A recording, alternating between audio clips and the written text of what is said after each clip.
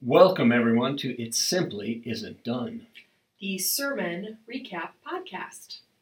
I'm Reverend Jess Davenport. and I am Reverend Barry Petrucci. We are the pastors at Chapel Hill Church. And together we are The Irreverent Reverends. And like the name would suggest, this podcast is the message from Sunday, where we share the scripture and then the sermon, and we meet you back for some reflection on that message. There will be an opportunity to, if you look down in the notes, you will see a place where you can go directly to the reflection if you already listened to the scripture and the sermon, or if you just want to skip them all together and just hear what we have to think about it, you can go there. We're happy you're here. We are indeed. We are recapping Lent 2 in the Unhurried series. Unhurried. So this is going to be a really long podcast because we are going to be unhurried. Wow. Lucky for you, dear listener. Yeah. The scripture was Psalm 23. The title of the message was A Place at the Table I preached this week. And if you've already heard the scripture and the message, you can catch us for some reflection. You can look at the mark in the show notes. Skim ahead. Mm-hmm. What was your word? Scoodle. Scoodle. I said you could scoodle on ahead in a previous recording. Scoodle. But now we're going to make it a thing. So scoodle on ahead if you've heard it. Isn't scoodle a piece of furniture in IKEA? Probably. It's not a word, right? I don't know. Yeah. It's certainly not a word. It is now. Anyway, we'll see you in a little while.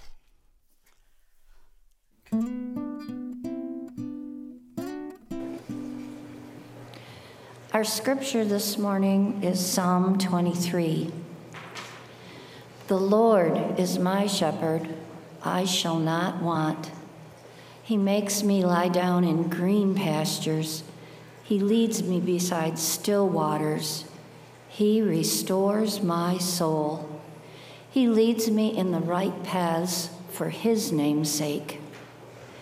Even though I walk through the darkest valley, I fear no evil, for you are with me. Your rod and your staff, they comfort me.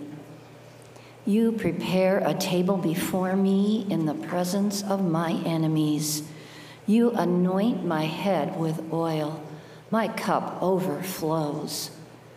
Surely goodness and mercy shall follow me all the days of my life, and I shall dwell in the house of the Lord my whole life long. A word of God that is still speaking. Amen.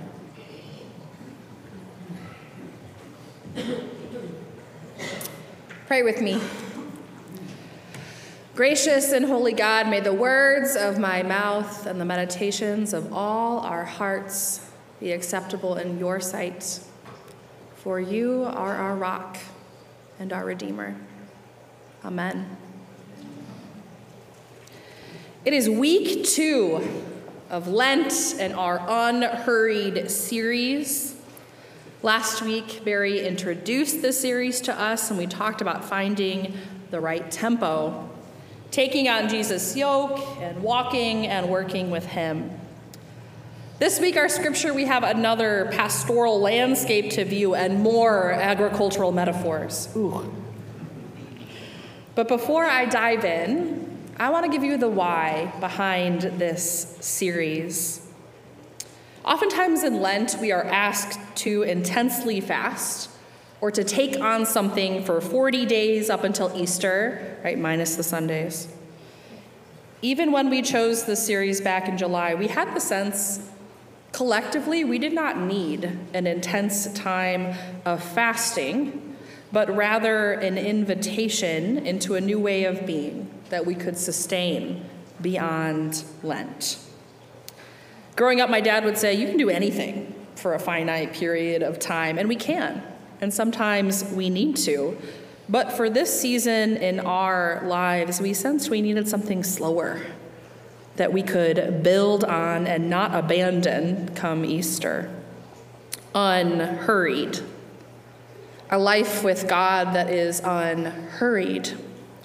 And there are some things you might notice about how we've set up the space or structured the service to kind of get us into that unhurried space. So this represents, dusk or dawn. It's an ombre. Dusk or dawn is not hurried. It simply happens. And how lucky are we when we get to watch it unfold in front of us. We have scenes of spaces where we tend to feel unhurried, right? Places we might go here in Michigan where we don't feel like we need to rush through. We can sit and we can look at Lake Michigan. We can sit, we can look at pictured rocks. We have water.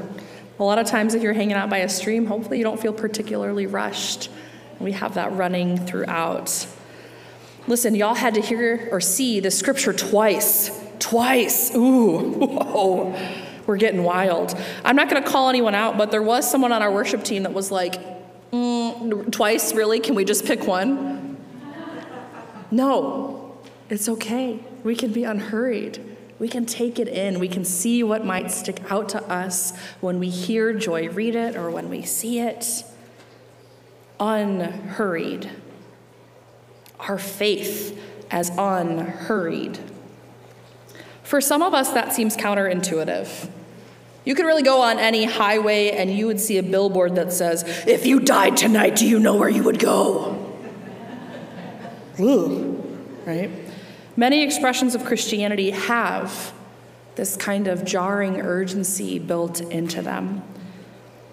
And I would invite us, because there are many expressions of Christianity, not just one, there are many, I would invite us here to take a breath.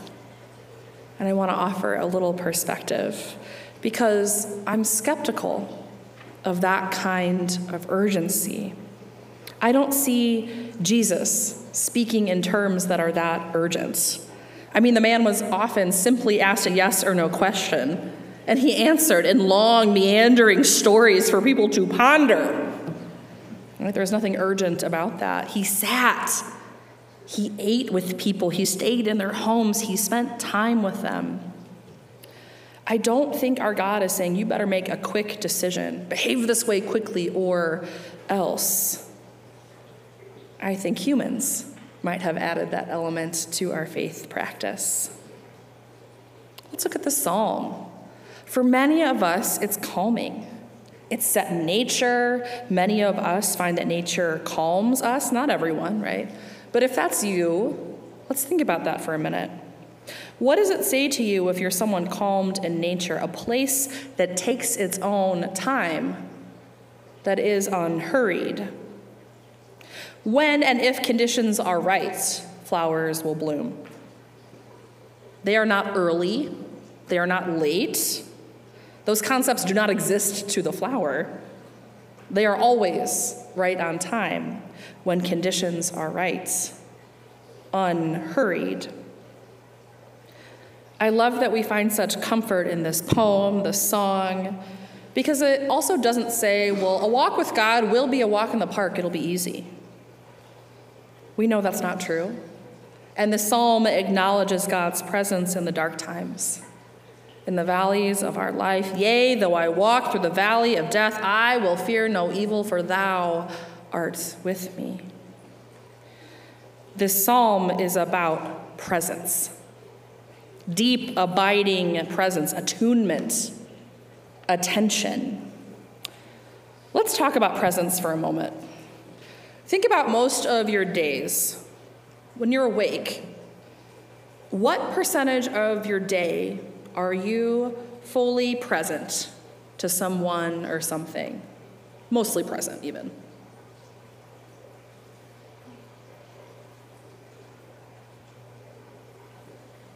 What do you wish that percentage was? And what keeps us from being present? Sometimes it's a literal distraction, literally something in front of us that's demanding our attention. And other times our brains are just preoccupied. And I'm kind of working this out, and I think it's right for me. And I've learned if it's right for me, I would venture it might be right for others, because I am not that unique. But I think that worry is really the opposite of presence. Worry, a preoccupation regarding something that might happen, could happen, general unease we might have about a situation. It's dwelling on something that is not reality. It's usually negative, right? It's not daydreaming. Unease, dis-ease. And if we dwell there, we cannot dwell here or here. I've been thinking about a good metaphor for worry, and wouldn't you know it, one came to me. Friends, I am learning to drive manual transmission vehicles for the first time. Barry and myself are going to join thousands of our colleagues at the Festival of Homiletics. Whoa, we know how to have a good time. And we're also carpooling in his car, a manual. Right now, right, my mother-in-law, she is in Nigeria, she is teaching, she's having a great time. We were like, oh, we can sell our car, we can save up for a new car, we can use her car. Guess what it is? A manual. The time has come for me to learn, and it's been a lot. So I do this thing where I ride the gas pedal. I am giving the car fuel way too often, way too early. The car cannot move forward. Right? I'm shifting, I'm doing something else, and I'm giving it gas, and I do so quickly, I get scared, take all my feet off the pedals, and I stall out. If you happen to be at the Dairy Queen on Thursday afternoon, you saw this through the drive-thru. Happened multiple times. It was really hard to enjoy my shake after that experience. I think worry is the same thing. When we are revving up and we just can't go anywhere, it is unavailable to us. The car cannot move forward, yet we are giving it fuel. It serves no purpose, and it just expends energy, right? Mine, the car's, the poor person teaching me. Worry doesn't change outcomes. And I'm saying this as a clinically anxious person. Sometimes my brain needs to ponder scenarios in order to settle down, but generally worrying feeds fear and anxiety. In times we have no control over outcomes. It is fuel to Nowheresville. It robs us from being present. That's why therapists and somatic practitioners say, hey, if your mind is racing, try to come back to the present, right? Find 3 things that are red, right? Take 5 deep breaths, pet a cat, do some jumping jacks, do anything in your physical space to bring your awareness to the present. Stop dwelling elsewhere and figure out how to dwell here. And this isn't to bash those of us who are anxious and who worry. There is cause. Right? The world feels scary. And if we spend all of our time dwelling anywhere other than right here, we can't do what we were designed to do, which is love God and love neighbor right here and right now, that which we do have control over an outcome. The kind of love God designed us for takes presence. And that's why God models it through Jesus, through the psalm, through showing up in all kinds of forms and all kinds of ways throughout Scripture and in our lives. Presence. I want to move to verse 5. You prepare a table before me in the presence of my enemies. The word table here isn't just like a run-of-the-mill kitchen table. This Hebrew word is used frequently in conjunction with like royalty and heads of state. This is a big, long, fancy table. Also, this kind of table language is always used in situations where we need to note it's about hospitality. This kind of table is about hospitality. Dr. Andrew Atterbury really hones in on the idea of God's hospitality, and it's ensuring at this table we have what we need to dwell here, to enjoy time, to be fed at the host's table, God's table. And as a little bit of an aside, I just want a reminder for us, this kind of hospitality was women's work. So while we have lots of he's, and we understand shepherds are men in this psalm, the dressing of the table, the ensuring of hospitality, that was distinctly feminine, and God is described in that way. I always think it's worth noting whenever there are different gendered experiences of God we see in Scripture, because we tend to skip over them. And that's important. Our faith ancestors did not limit God to a particular gender. All right, back to our table. So the most traditional understanding of this text is that God makes a table for us and our enemies have to watch us eat and enjoy and have everything provided for us as they look upon us. And I want to mess with that a bit because it's fun. Tradition is helpful, and I think it's deserving of our challenge at times, especially in this text, because I think that traditional understanding, right, from our Western, particularly forefathers, really limits who God might be and who God certainly calls us to be.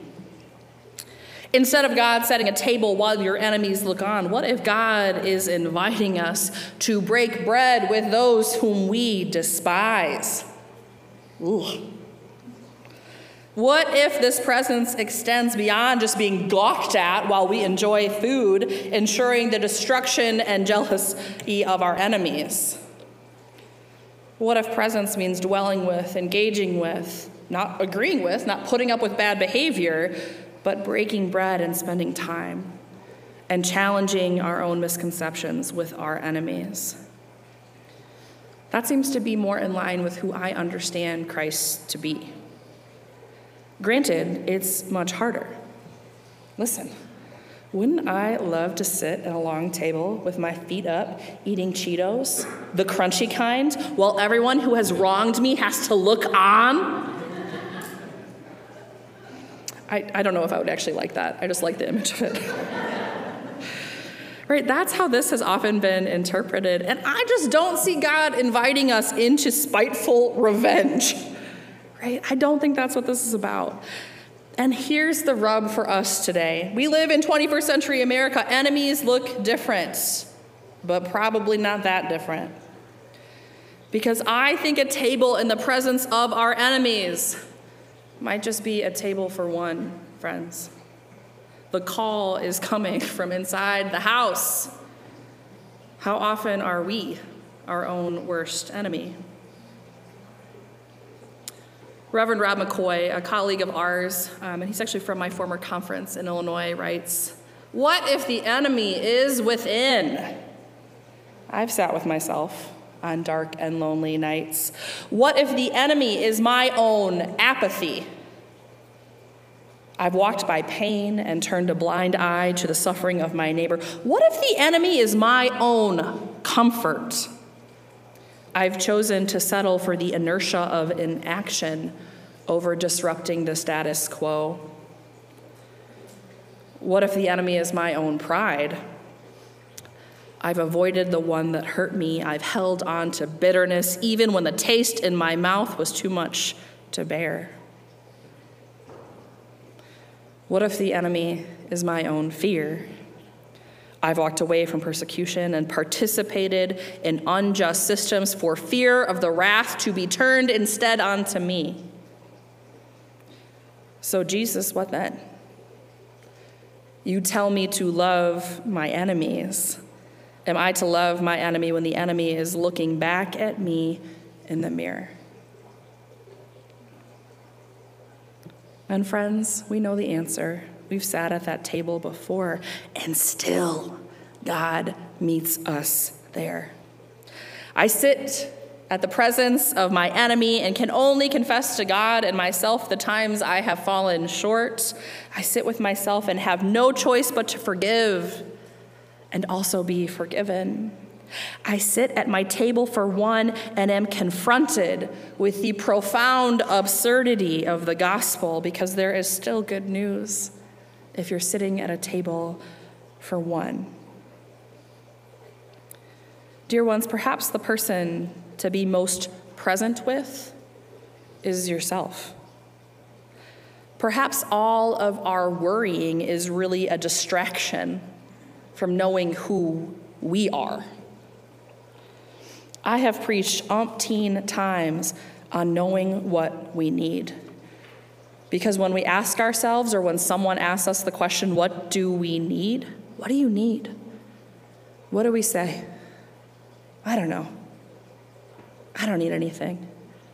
And yet to be human is to have needs. It's hard. It's hard to know. And I think some of that is because we don't know ourselves at all. We define ourselves by everything around us that is external. Our worth is tied to our job, our grades, our productivity, our relationships, being a parent, being a grandparent, being a kid, being a boyfriend. And we worry about all of those things and none of these things. Right? And then Jesus comes in to disrupt that with another one of his meandering stories and metaphors and says, consider the lilies of the field. They do not toil or spin.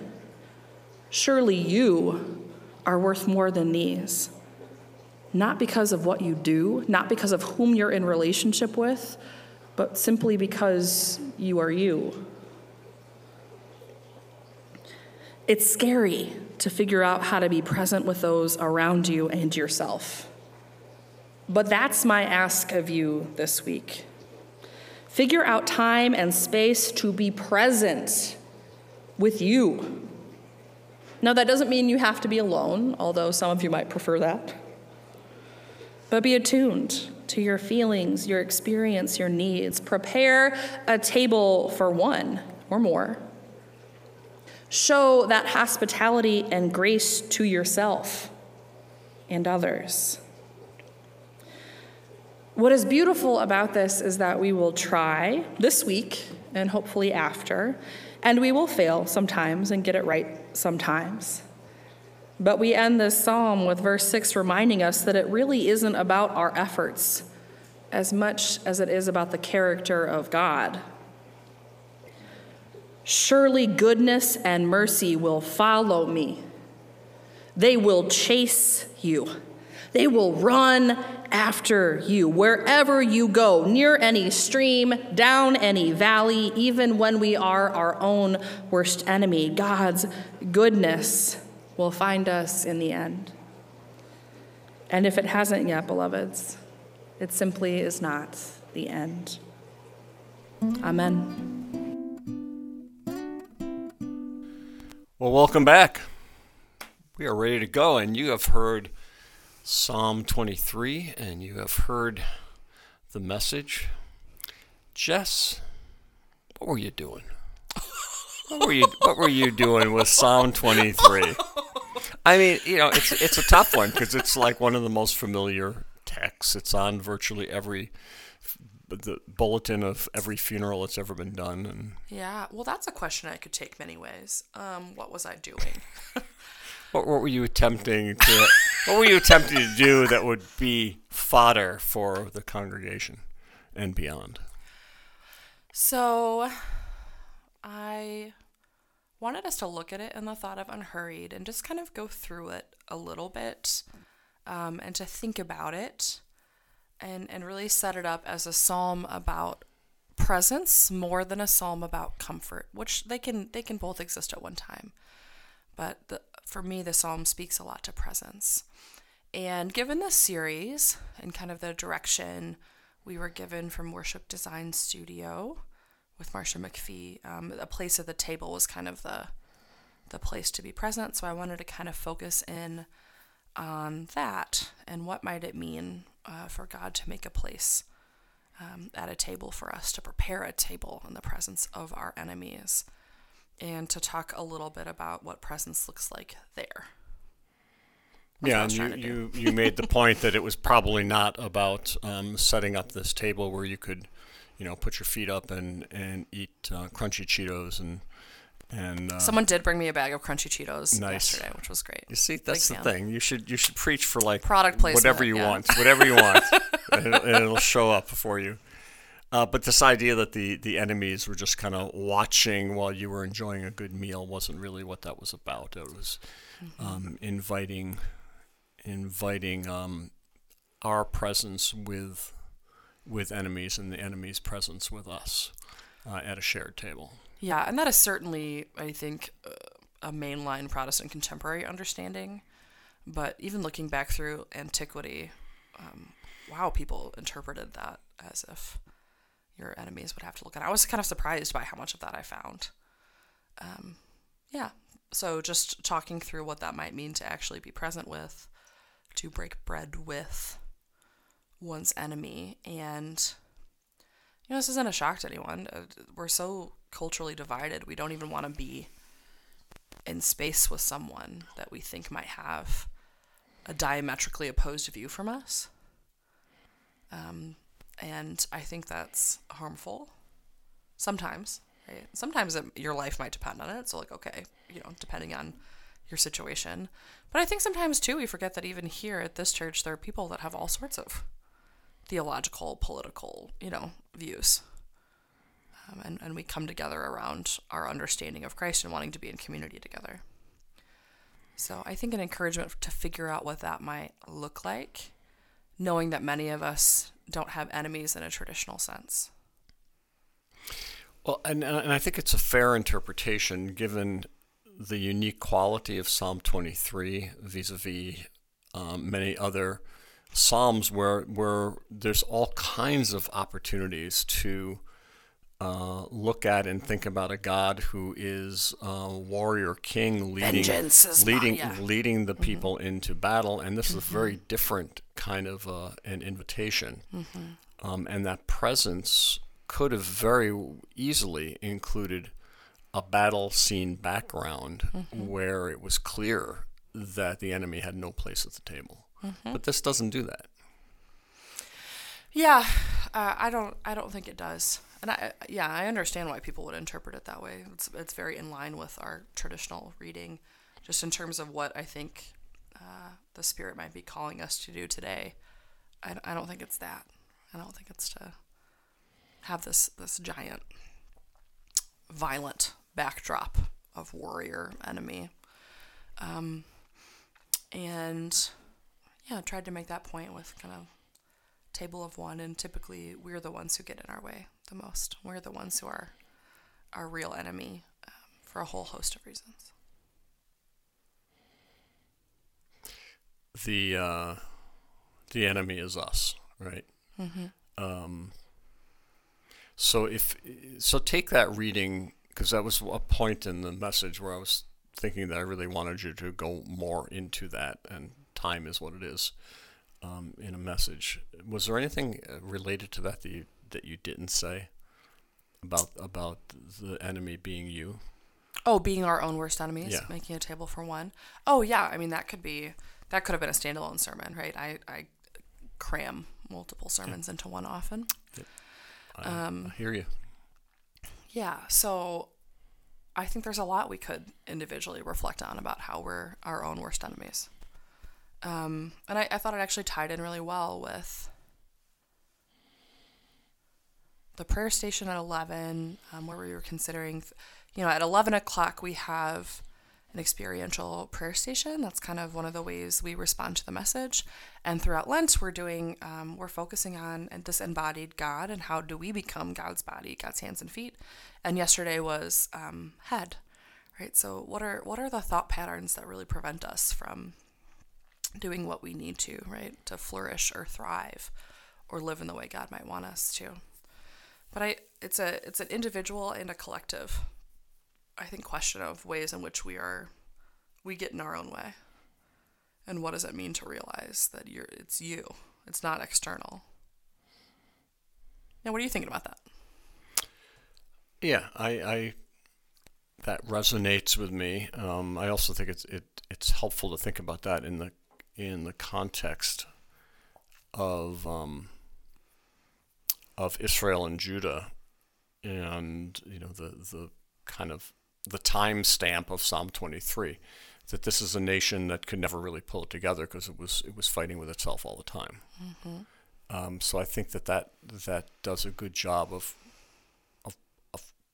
forcing us to take a hard look at our own places where where we are being combative with ourselves, and not coming to a place where we actually get to rest and enjoy the presence of God and the presence of others at this table, and even the presence of ourselves at the table. Yeah.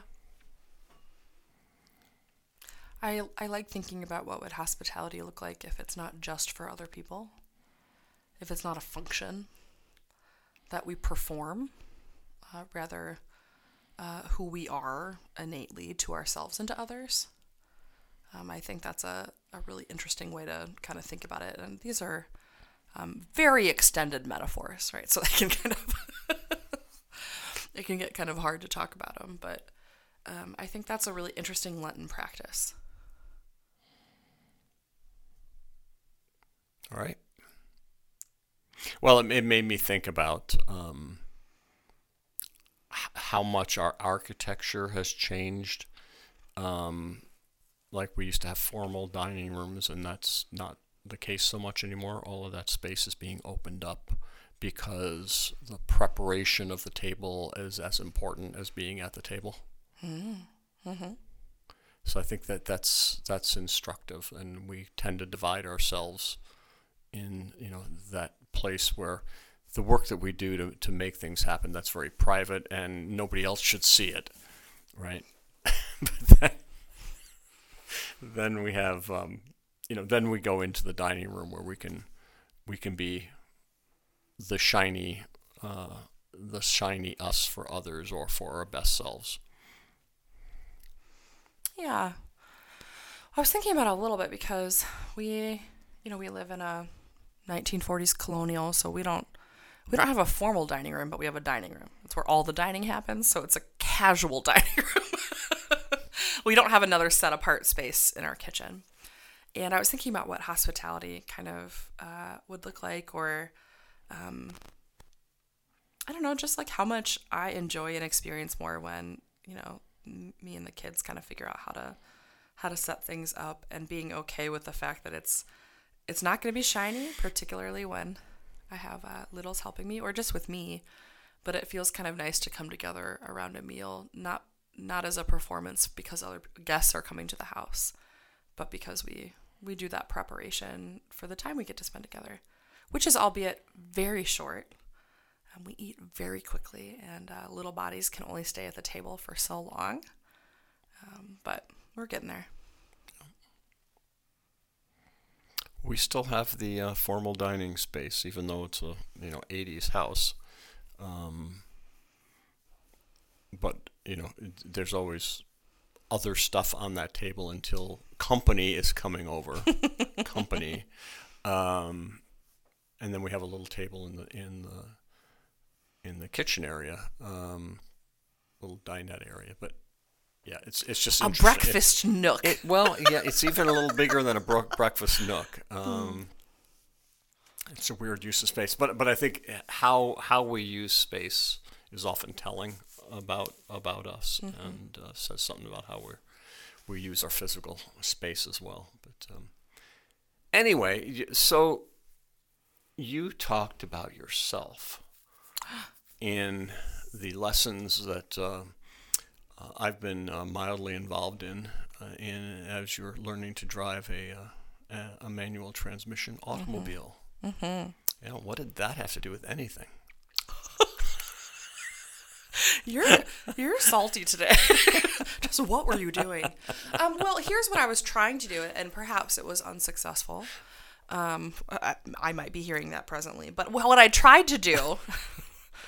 You are not hearing that. I'm just yanking your chains because I can. Is talk about how presence and worry, I think, are really at conflict, at odds with one another. And for me, when I was thinking about what's a metaphor for worry, the driving came pretty quickly, because the thing I'm struggling most with is giving the vehicle energy and fuel when its going is unavailable. There is no path forward. And that reminds me a lot of worry in myself, giving energy and attention and fuel to something that's just not pertinent, not a part of reality. And I mentioned sometimes because I have an anxious brain, I do have to do a little spinning before I can center. But worry is a little bit different, I think. Mm-hmm. This kind of preoccupation around things I just have literally no control over. And it takes me away from the things I do have control over. So that was my hope. That's what I was trying to do with talking about myself. It's a fascinating thing, right? It's impossible until it comes together, until it clicks. And I mean, you've got you've got everything you need to make the car go, right?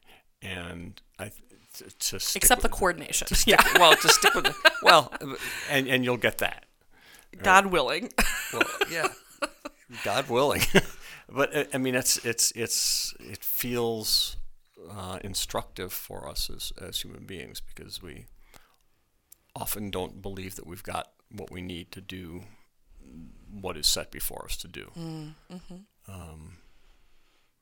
And how often do we worry about it instead of just doing it? Yeah. Or deciding it doesn't need to be done. Yes. Yeah. I mean, I didn't get into this, but my anxiety around stick is that I'm not used to doing things that I'm just patently bad at. Sometimes I go in with that knowledge and I'm like, it's okay, I can be goofy me, and like, it's fine that I'm crappy at this. Like, I own that. But driving's not one you can really do that with. It's hard to conceal at the very least. Yeah, it's not safe. And yeah, so that it's vulnerable for me to participate in something that I'm just objectively bad at, with the hopes that you have to be bad before you get better. I haven't had that experience in a while, so that's another good practice, is that I need to stop spinning out and just freaking do it and be bad at it. Just do it poorly. Yeah, it's not one of those things that is inherently intuitive. For me, definitely not. I think for most people, it's not like, because most of us started on an automatic, and on an automatic, you're taught to keep your left foot off on the side and do everything with your right. Half the time I had it up near the window. Like, my left foot was gone and far away, and now I have to do things with it. It's true. A lot of things. Many things. One thing. One thing frequently. Clutch. Frequently. Right foot is still the gas and the brake. Yes. Yeah. Yeah, you have been a very patient teacher. So thank you. You're welcome, and it's getting there. It's getting there. I will say, more than anything maybe I've talked about, I had more advice from the congregation about how to drive stick than anything I've ever spoken about. And I was hoping to make connections with people too, because folks have interesting experiences with it. Yeah, and I had lots of people talk to me about how to better teach you. Well, I'm a parent. I'm kind of a difficult student, because I've already told you, like, things you cannot say. Like, I need you to say left foot, not clutch, because my brain doesn't get clutch. I think of snake eggs, and I don't know why my brain does that, but I'm getting there. And justifiably, I don't need to raise my voice, but talk about counterintuitive. Holy mackerel. Yeah, if you want insight into mine and Barry's partnership, there was a time where, and like, we all do this, where like, I'm trying to figure out what to do and I'm not super coordinated, but I'm not processing what Barry's saying. So instead, he's just getting louder next to me saying the same thing. And I had to think, and like, well, it's not, I can hear, but I just don't know what I'm doing. It's not a hearing issue. So we've worked out, we'll go to our therapist and get some things sorted. It'll be fine. It'll be fine. Barry also mentioned I probably should have named what homiletics were. I was really just going for something incredibly nerdy that I didn't know that anyone, I assumed you'd think that. But homiletics is preaching, so it's a festival of all things about the craft of preaching. I've never been. Barry's been many times, but I'm really excited because preaching is a thing that kind of grows with you in a congregation, and it's a weird thing we do. we have a public presentation, each week that is some mix of scripture, the Spirit, and like us being communicators. It's a very humbling undertaking, right? Yeah. And honing that craft is something that I don't know that I don't know that we should probably ever stop, until you retire. Well, even then, we don't have many contexts in society. Maybe TED Talk, the emergence of TED Talk has become something like that in a secular fashion, except that even most TED Talks don't have the push to do something. Like this is a particular kind of speech that calls you to do something. So to minimally examine. Yeah. Right. Maximally, we'll have a thing we want you to focus on for the week. Sometimes we do, sometimes we don't. I tend to do that more because I'm a dork, and I want I'm going through my list of here's my line. And now make sure you do this. Yeah, and as you're finishing up, so I'm excited to do that. I initially thought I would be driving a little bit less, but Barry has informed me I will definitely be driving on our little carpool. So I'll keep you all apprised. Well, really, once you get on the highway, it's easy. Okay. You could take your foot off the clutch. You could take your foot off Have the I been brake. on the highway yet? I don't think, no. No. No. We barely made it. Girl, you barely made it through the Dairy Queen drive-thru. barely made it out of the drive-thru. No. Well, No, we have to practice on the hills. Okay, yep. It'll come. And not just for you, but for me and for everybody who's listening. Whatever it is, it will emerge. Julian of Norwich over here. It's my new nickname. Well, next week, you're preaching. That's the plan. Yes. That is the plan. So we'll be in Lent week 3. Yeah. The theme is tuning out and tuning in. The text is from Luke, where Mary is sitting at the feet of Jesus, and Martha is prattling through the supper and doesn't particularly like having to do that. And we've already had some interesting conversations about what this text means, so stand by. Yeah, Barry's being generous. I went on a rant earlier, so I'm excited. I am excited to be in further conversation about it. I sense that you're going to be behind me in your chair throwing things at me while I'm preaching. Why would it be any different from any other Sunday? Well,